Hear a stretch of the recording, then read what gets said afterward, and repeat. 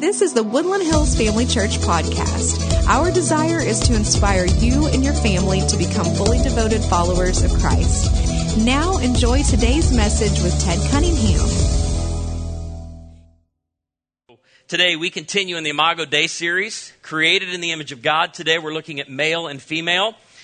And want you to know that at Woodland Hills Family Church, we put on the full armor of God to stand against the devil's schemes. And today we will be talking about one of those schemes.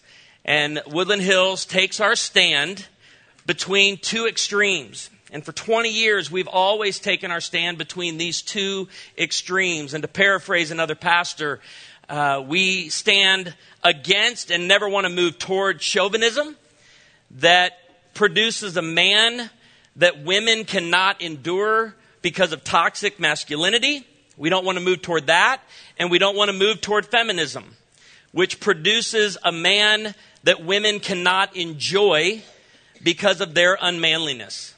We stand our ground, put on the full armor of God against the devil's schemes as we celebrate the beauty that God created in the differences between male and female.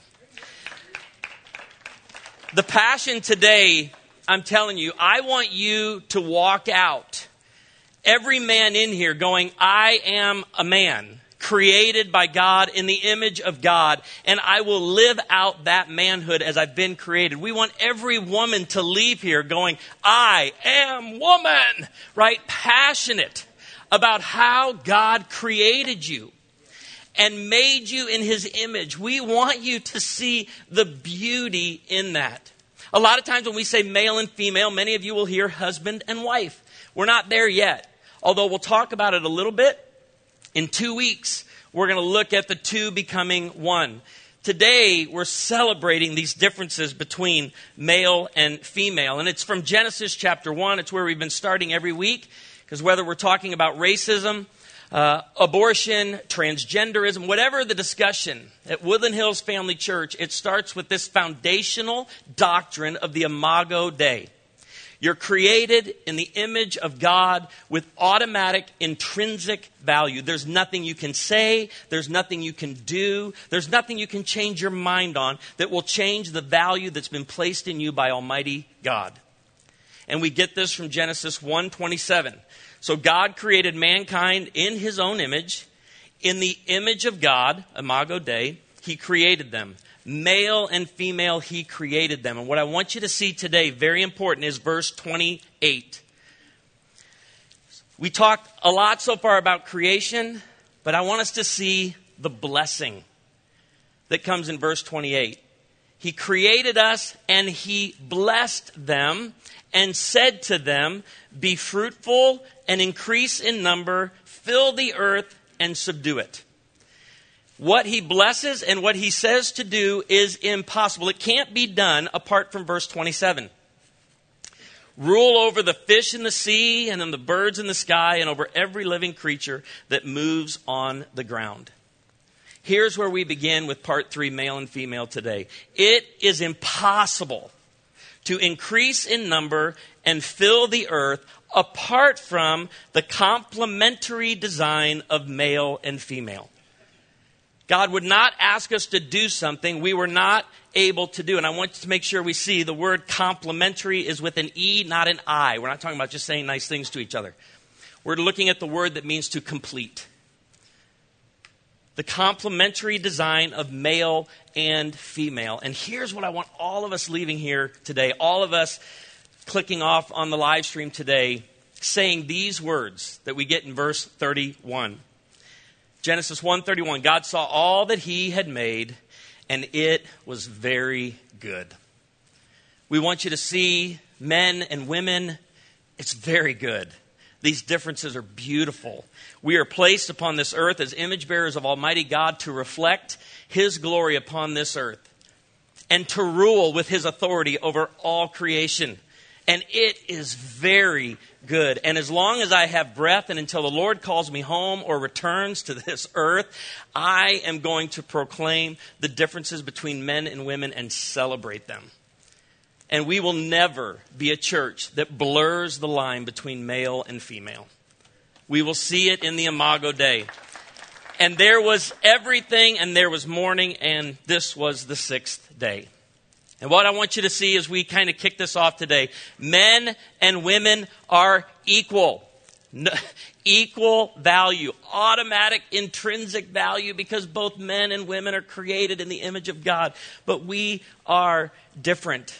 And I love research, and I love studying from the Institute of Family Studies. Brad Wilcox, professor at the University of Virginia, does such great research, and all of his colleagues in Ivy League schools all over the country produce great research, and I always dig into it. And this week, I dug into some of their new research, and I just want to show you. Katie's just going to go through these real quick, but some of these charts, I was like, okay, let me look at the emerging adults, middle-aged adults, enjoyment of various categories of child care tasks by sex and household chores, and I'm having a ball. Just go through 4 more of these. Katie, we're just one right after another. I'm looking, and the only reason I show you all this is because this is what kind of cracks me up about research. You ever looked at research and had a well, duh moment? Like you read something and you're like, well, duh. I can't believe I just studied that for 2 hours to come to the conclusion we just came to. After reading all of this research, here's their findings. Our findings reveal that men and women do not hold identical attitudes about the various tasks involved in managing a home and raising children. Those are 2 hours of my life I'll never get back. I already knew that. I knew that. Let me give you the findings going. And Brad, I love you if you're watching. Keep researching. But lead out with this so I know how long I have to look at the charts. Okay, look at this first one. Overall, women preferred having more responsibility for child care tasks than men did. Okay. This is because women don't trust men to raise children. When we were raising our children and we had Corinne, Amy had this expectation that I would never drop one. It's her expectation. It was unstated, but I thought it was unrealistic. And I remember the first time I dropped Corinne, Amy wasn't home. And I had her on the bed, so it wasn't from up here. She was down here, and I was changing a diaper. And I'm halfway through it, and I needed something, and it was just right there. It was within arm's reach. So I'm looking down here. I can't hold the baby. It's within. Have you dropped a baby yet? Oh, you have? You're ruining the illustration. Oh, you haven't. Okay, anyway, I went back, and this is how fast it went. I went back to get it, and when I came back, she was gone. Not even a second. I'm not even going to give you a second on it. And I immediately look over, and remember when you get shots for your baby? Let's talk anti-vax. Anyway, so I'm not going to talk about that. But you know how they give the shot, and it's like 3 seconds before the, we were in that 3-second window with Corinne on the ground. And I'm like, oh, she's screaming. What was my first thought? None of you have what my first thought was. My very first thought, and this is terrible, was, should I tell Amy about this? Is this something I'm going to have to explain? And I know it should have been, so I picked Corinne up. But yes, Amy, at that point, she started giving me instructions. You want to see what the other findings are? I love this. Men enjoyed household tasks that involved physical work with objects, including outdoor labor and home fixes and maintenance, far more than women did. Thank you again for the conclusion. And as soon as I'm done with this research, I saw a great article by a very credible source, the Babylon Bee, that a new record was set this week. Husband completes home improvement project in only 83 trips to the hardware store.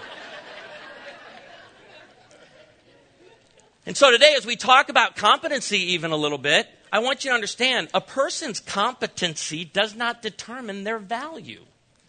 And just because you can doesn't mean you should. And after I studied all this, the very first comment, this was fantastic. The very first comment after all of this research, this is the first comment that I read from somebody that read the same research I did. Can you guys also figure out whether water is wet or dry? Been wondering about that one for a while now.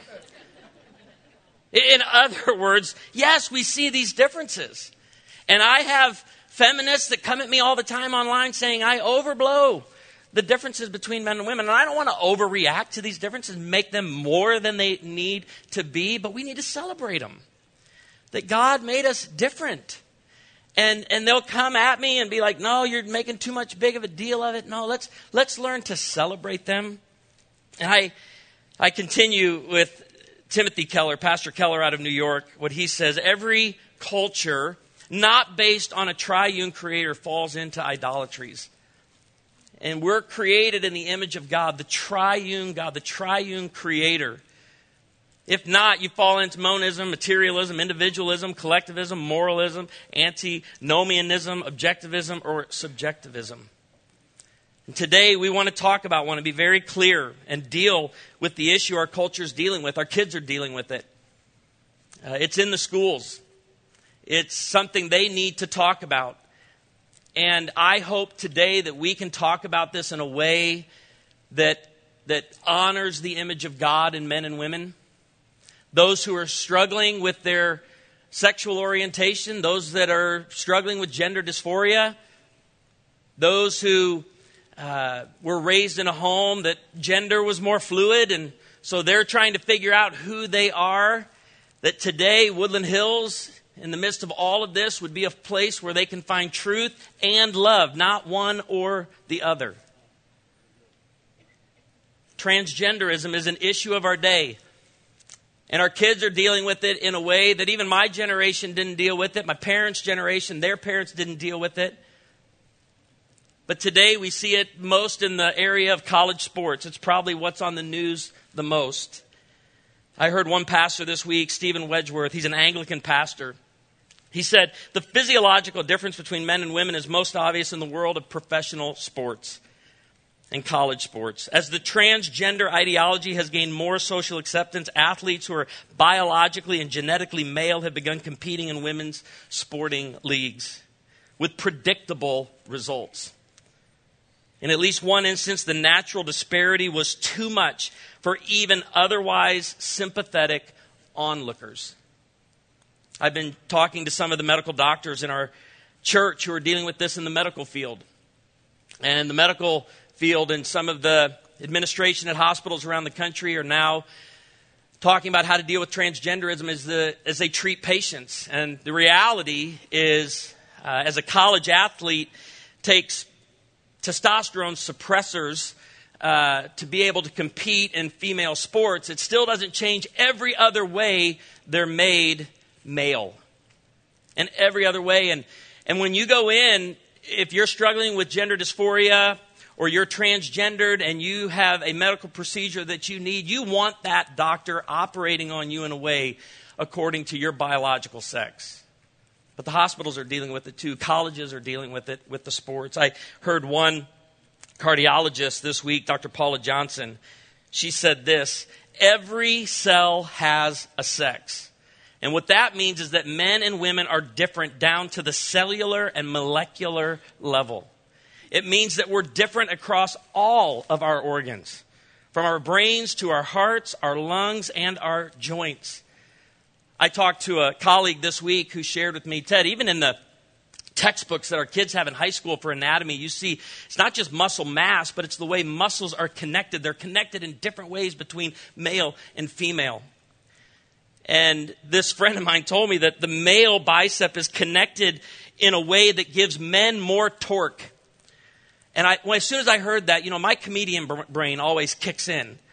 And I was trying to be theological with her as she was explaining all of this to me. But as soon as I heard men were created by God to have more torque, I thought, men were created by God to open jars.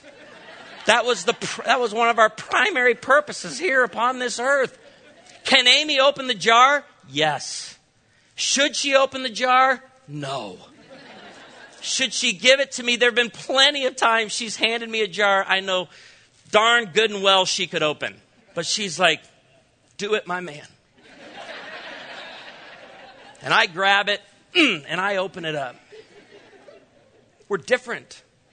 We're different. Can I present to you a scenario that I've been thinking a lot about this week?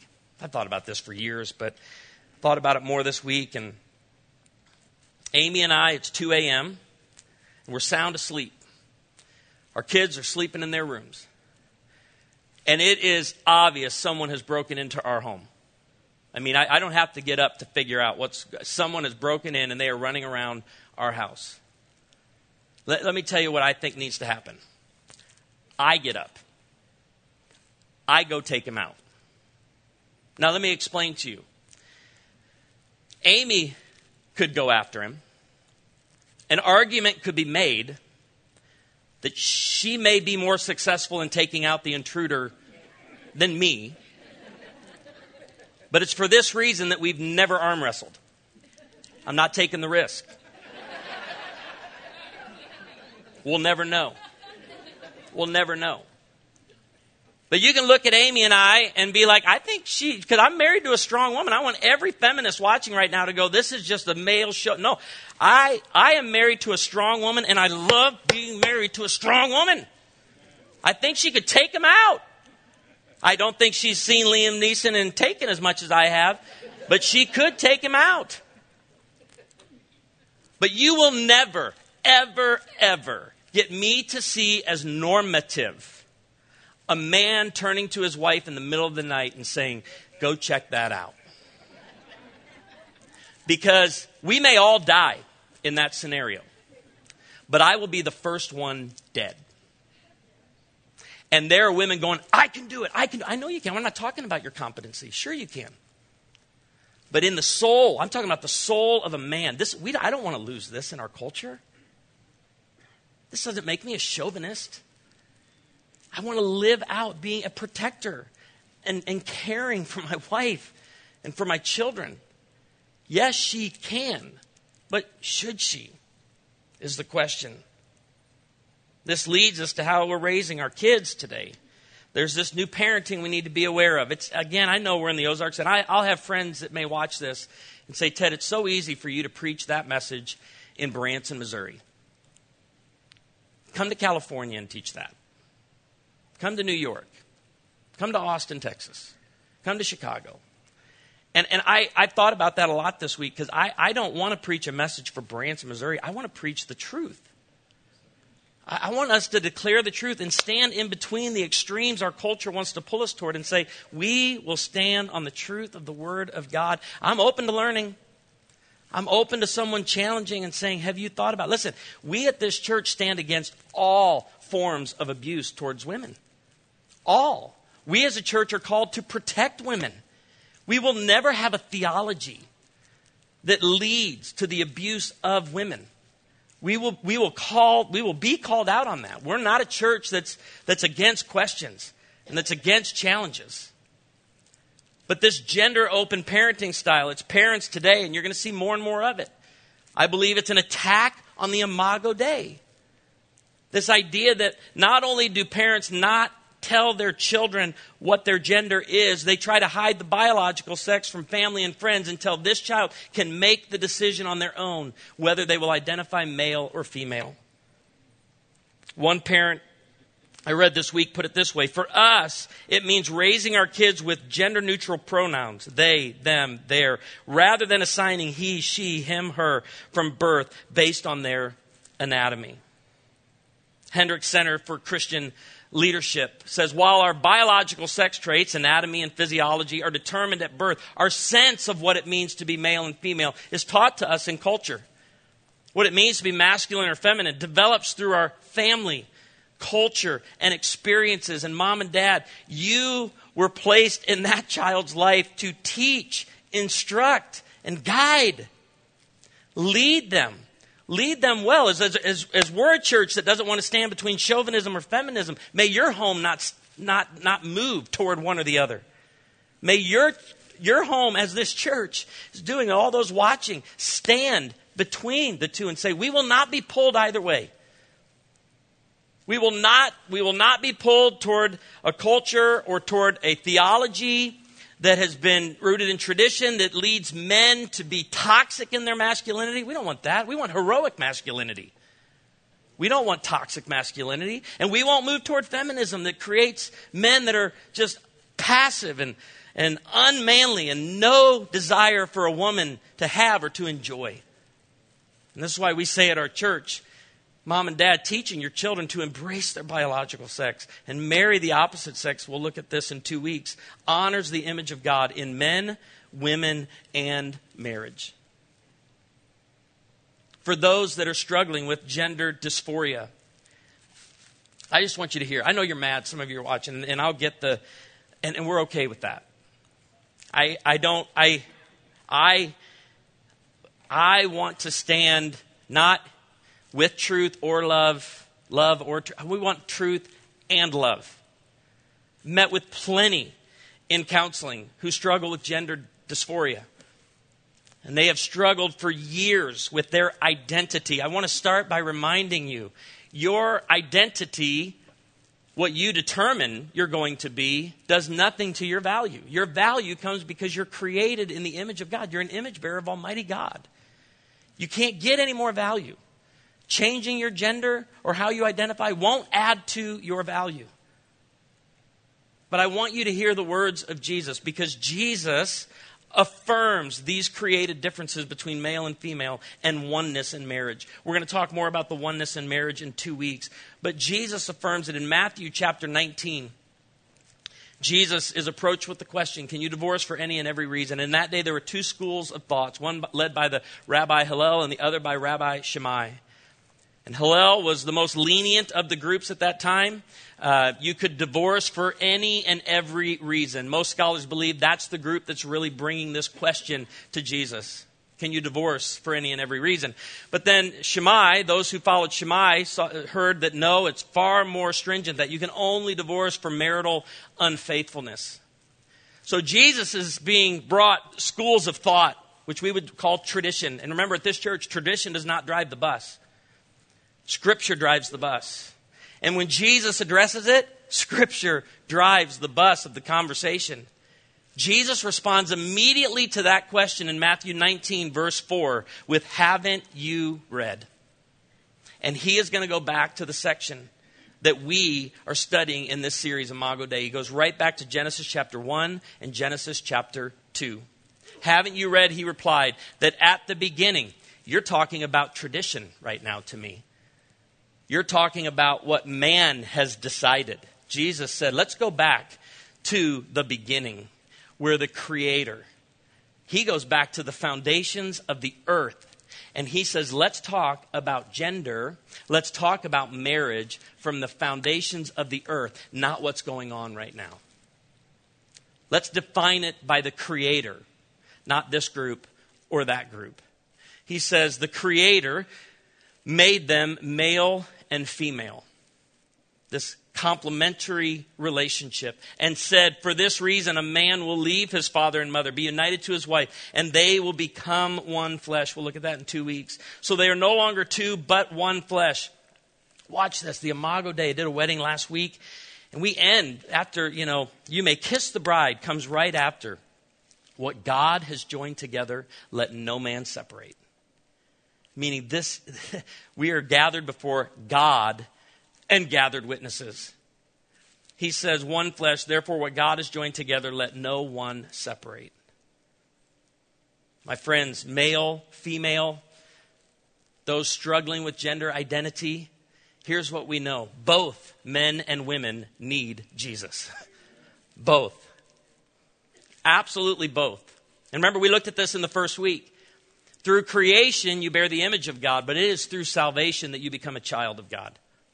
Every single person in here right now and every single person watching right now is created in the image of God, has automatic intrinsic value, no matter how you identify, because you don't get to choose the value that you have. It's been given to you by Almighty God because you're created in His image. But it is through faith alone in Christ alone that you become a child of God, Amen. That you place faith in Jesus, that you repent of your sins. And that you confess He is Lord and believe in your heart that He has been raised from the dead. In Galatians, Paul says it to them this way, the believers in Galatia. So in Christ Jesus, you are all children of God through faith in Christ. For all of you were baptized into Christ, have clothed yourselves with Christ. You are in Jesus. And what that now means, look what he says. Adam looked at this last week. There is neither Jew nor Gentile. I love it. Look at very next. Neither slave nor free, nor is there male and female, And again, Paul's not saying here, guess what? When we become Christians, we lose all of that. No, he's not saying that. He's saying once you become a follower of Jesus, you are now an image bearer. Created as a man, created as a woman. But I love this. Your identity is in Jesus. Your identity is in Christ. And this is why I know I am a white evangelical male. I know I am a white heterosexual evangelical male. But I don't walk into parties and introduce my wife and make sure everybody knows I'm heterosexual. I don't lead out with that. I lead out with Christ. I want people to see me as a follower of Jesus, men and women, that we would know our need for Christ and lean in to that. You are all one in Christ Jesus. So I love Peter's words. Peter says it very clearly in chapter 3 and verse 7. He talks about the differences, but he's talking to the husband. I just want to share with the men as we lead out into the message in 2 weeks. Next week on Sanctity of Life Sunday, we'll be looking at abortion. We have a very special element planned. We have asked Travis Bronner, our medical doctor on the teaching team, to bring that message. Can we share with them what's going on, or do you want to hold that? Don't share with them? Okay. Can't share with you. I'm sorry. I wanted to. Dad over there ruined the whole thing. But then the week after that will be the two becoming one. And I go back to 1 Peter 3:7 often, that as the spiritual leader in our home, I have a responsibility. I have a responsibility in how I lead my wife and my family. We've talked about protecting. And it is not a popular thing to stand up in pulpits anymore and say, men, lead your homes well. I'm sad by that, and I hope to address that more in 2 weeks. But as I read the Bible, I don't understand how anybody can go to one extreme or the other, and why they don't stay rooted and planted in God's Word and on the foundational doctrine of the Imago Dei. Because I am to care for my wife. I'm to love my wife. He uses this, and to me, this is such a beautiful text. Show her honor, Ted. We looked at this very first week. Esteem her as highly valuable, as a fellow heir of the grace of life. Other translation says, look to her, view her as a co-heir in Christ. And by being co-heirs, it doesn't mean I lose my maleness or masculinity. It doesn't mean she loses her femaleness or her femininity. It doesn't mean that. That we're to honor one another as co-heirs in Christ. I think just as we want to stand between extremes and stand on the truth of the Word of God, this church never wants to go to one or the other of these. We don't want to just move toward compassion on this area. I see plenty of churches moving toward compassion with no courage. I see other churches moving toward courage with no compassion. I hope you see today and hear in my words, it's been my struggle all week to make sure there is compassion and courage throughout this entire message, that we don't lose it. Someone came to me and said, did you hear John Lindell at James River preached on this exact same topic last Sunday? And I didn't listen to the message. I plan on listening to it tomorrow, but I didn't listen to it. So you couldn't say, hey, you got your message from John Lindell. I haven't heard a word that he said. But I plan on listening to it, but I already know what John said, and I already know the tone that he did it in. And I guarantee you it was with compassion and courage. And I'm grateful for churches that are standing in the gap and saying, you know what, we're not going to drift. We're not going to drift from truth on this. We're going to be compassionate and invite every single person from the LGBTQ community to come to Woodland Hills Family Church, where they can hear the Word of God and be loved and cared for by the people in this church. And when you stand on truth, they'll say, you can't. You either accept all of me and what I believe. No, we can and we will. I think these two extremes. I had a friend this week who knew I was preparing for this. A friend. Isn't it something today we have to... A friend in marriage and family ministry saw this in my Bible reading today about the godly giving up in the face of corruption with the assumption that speaking truth won't work. And she said in Amos 5:13, Ted, I read, so those who are smart keep their mouths shut, for it is an evil time. And so we won't. We won't. But we also want the compassion.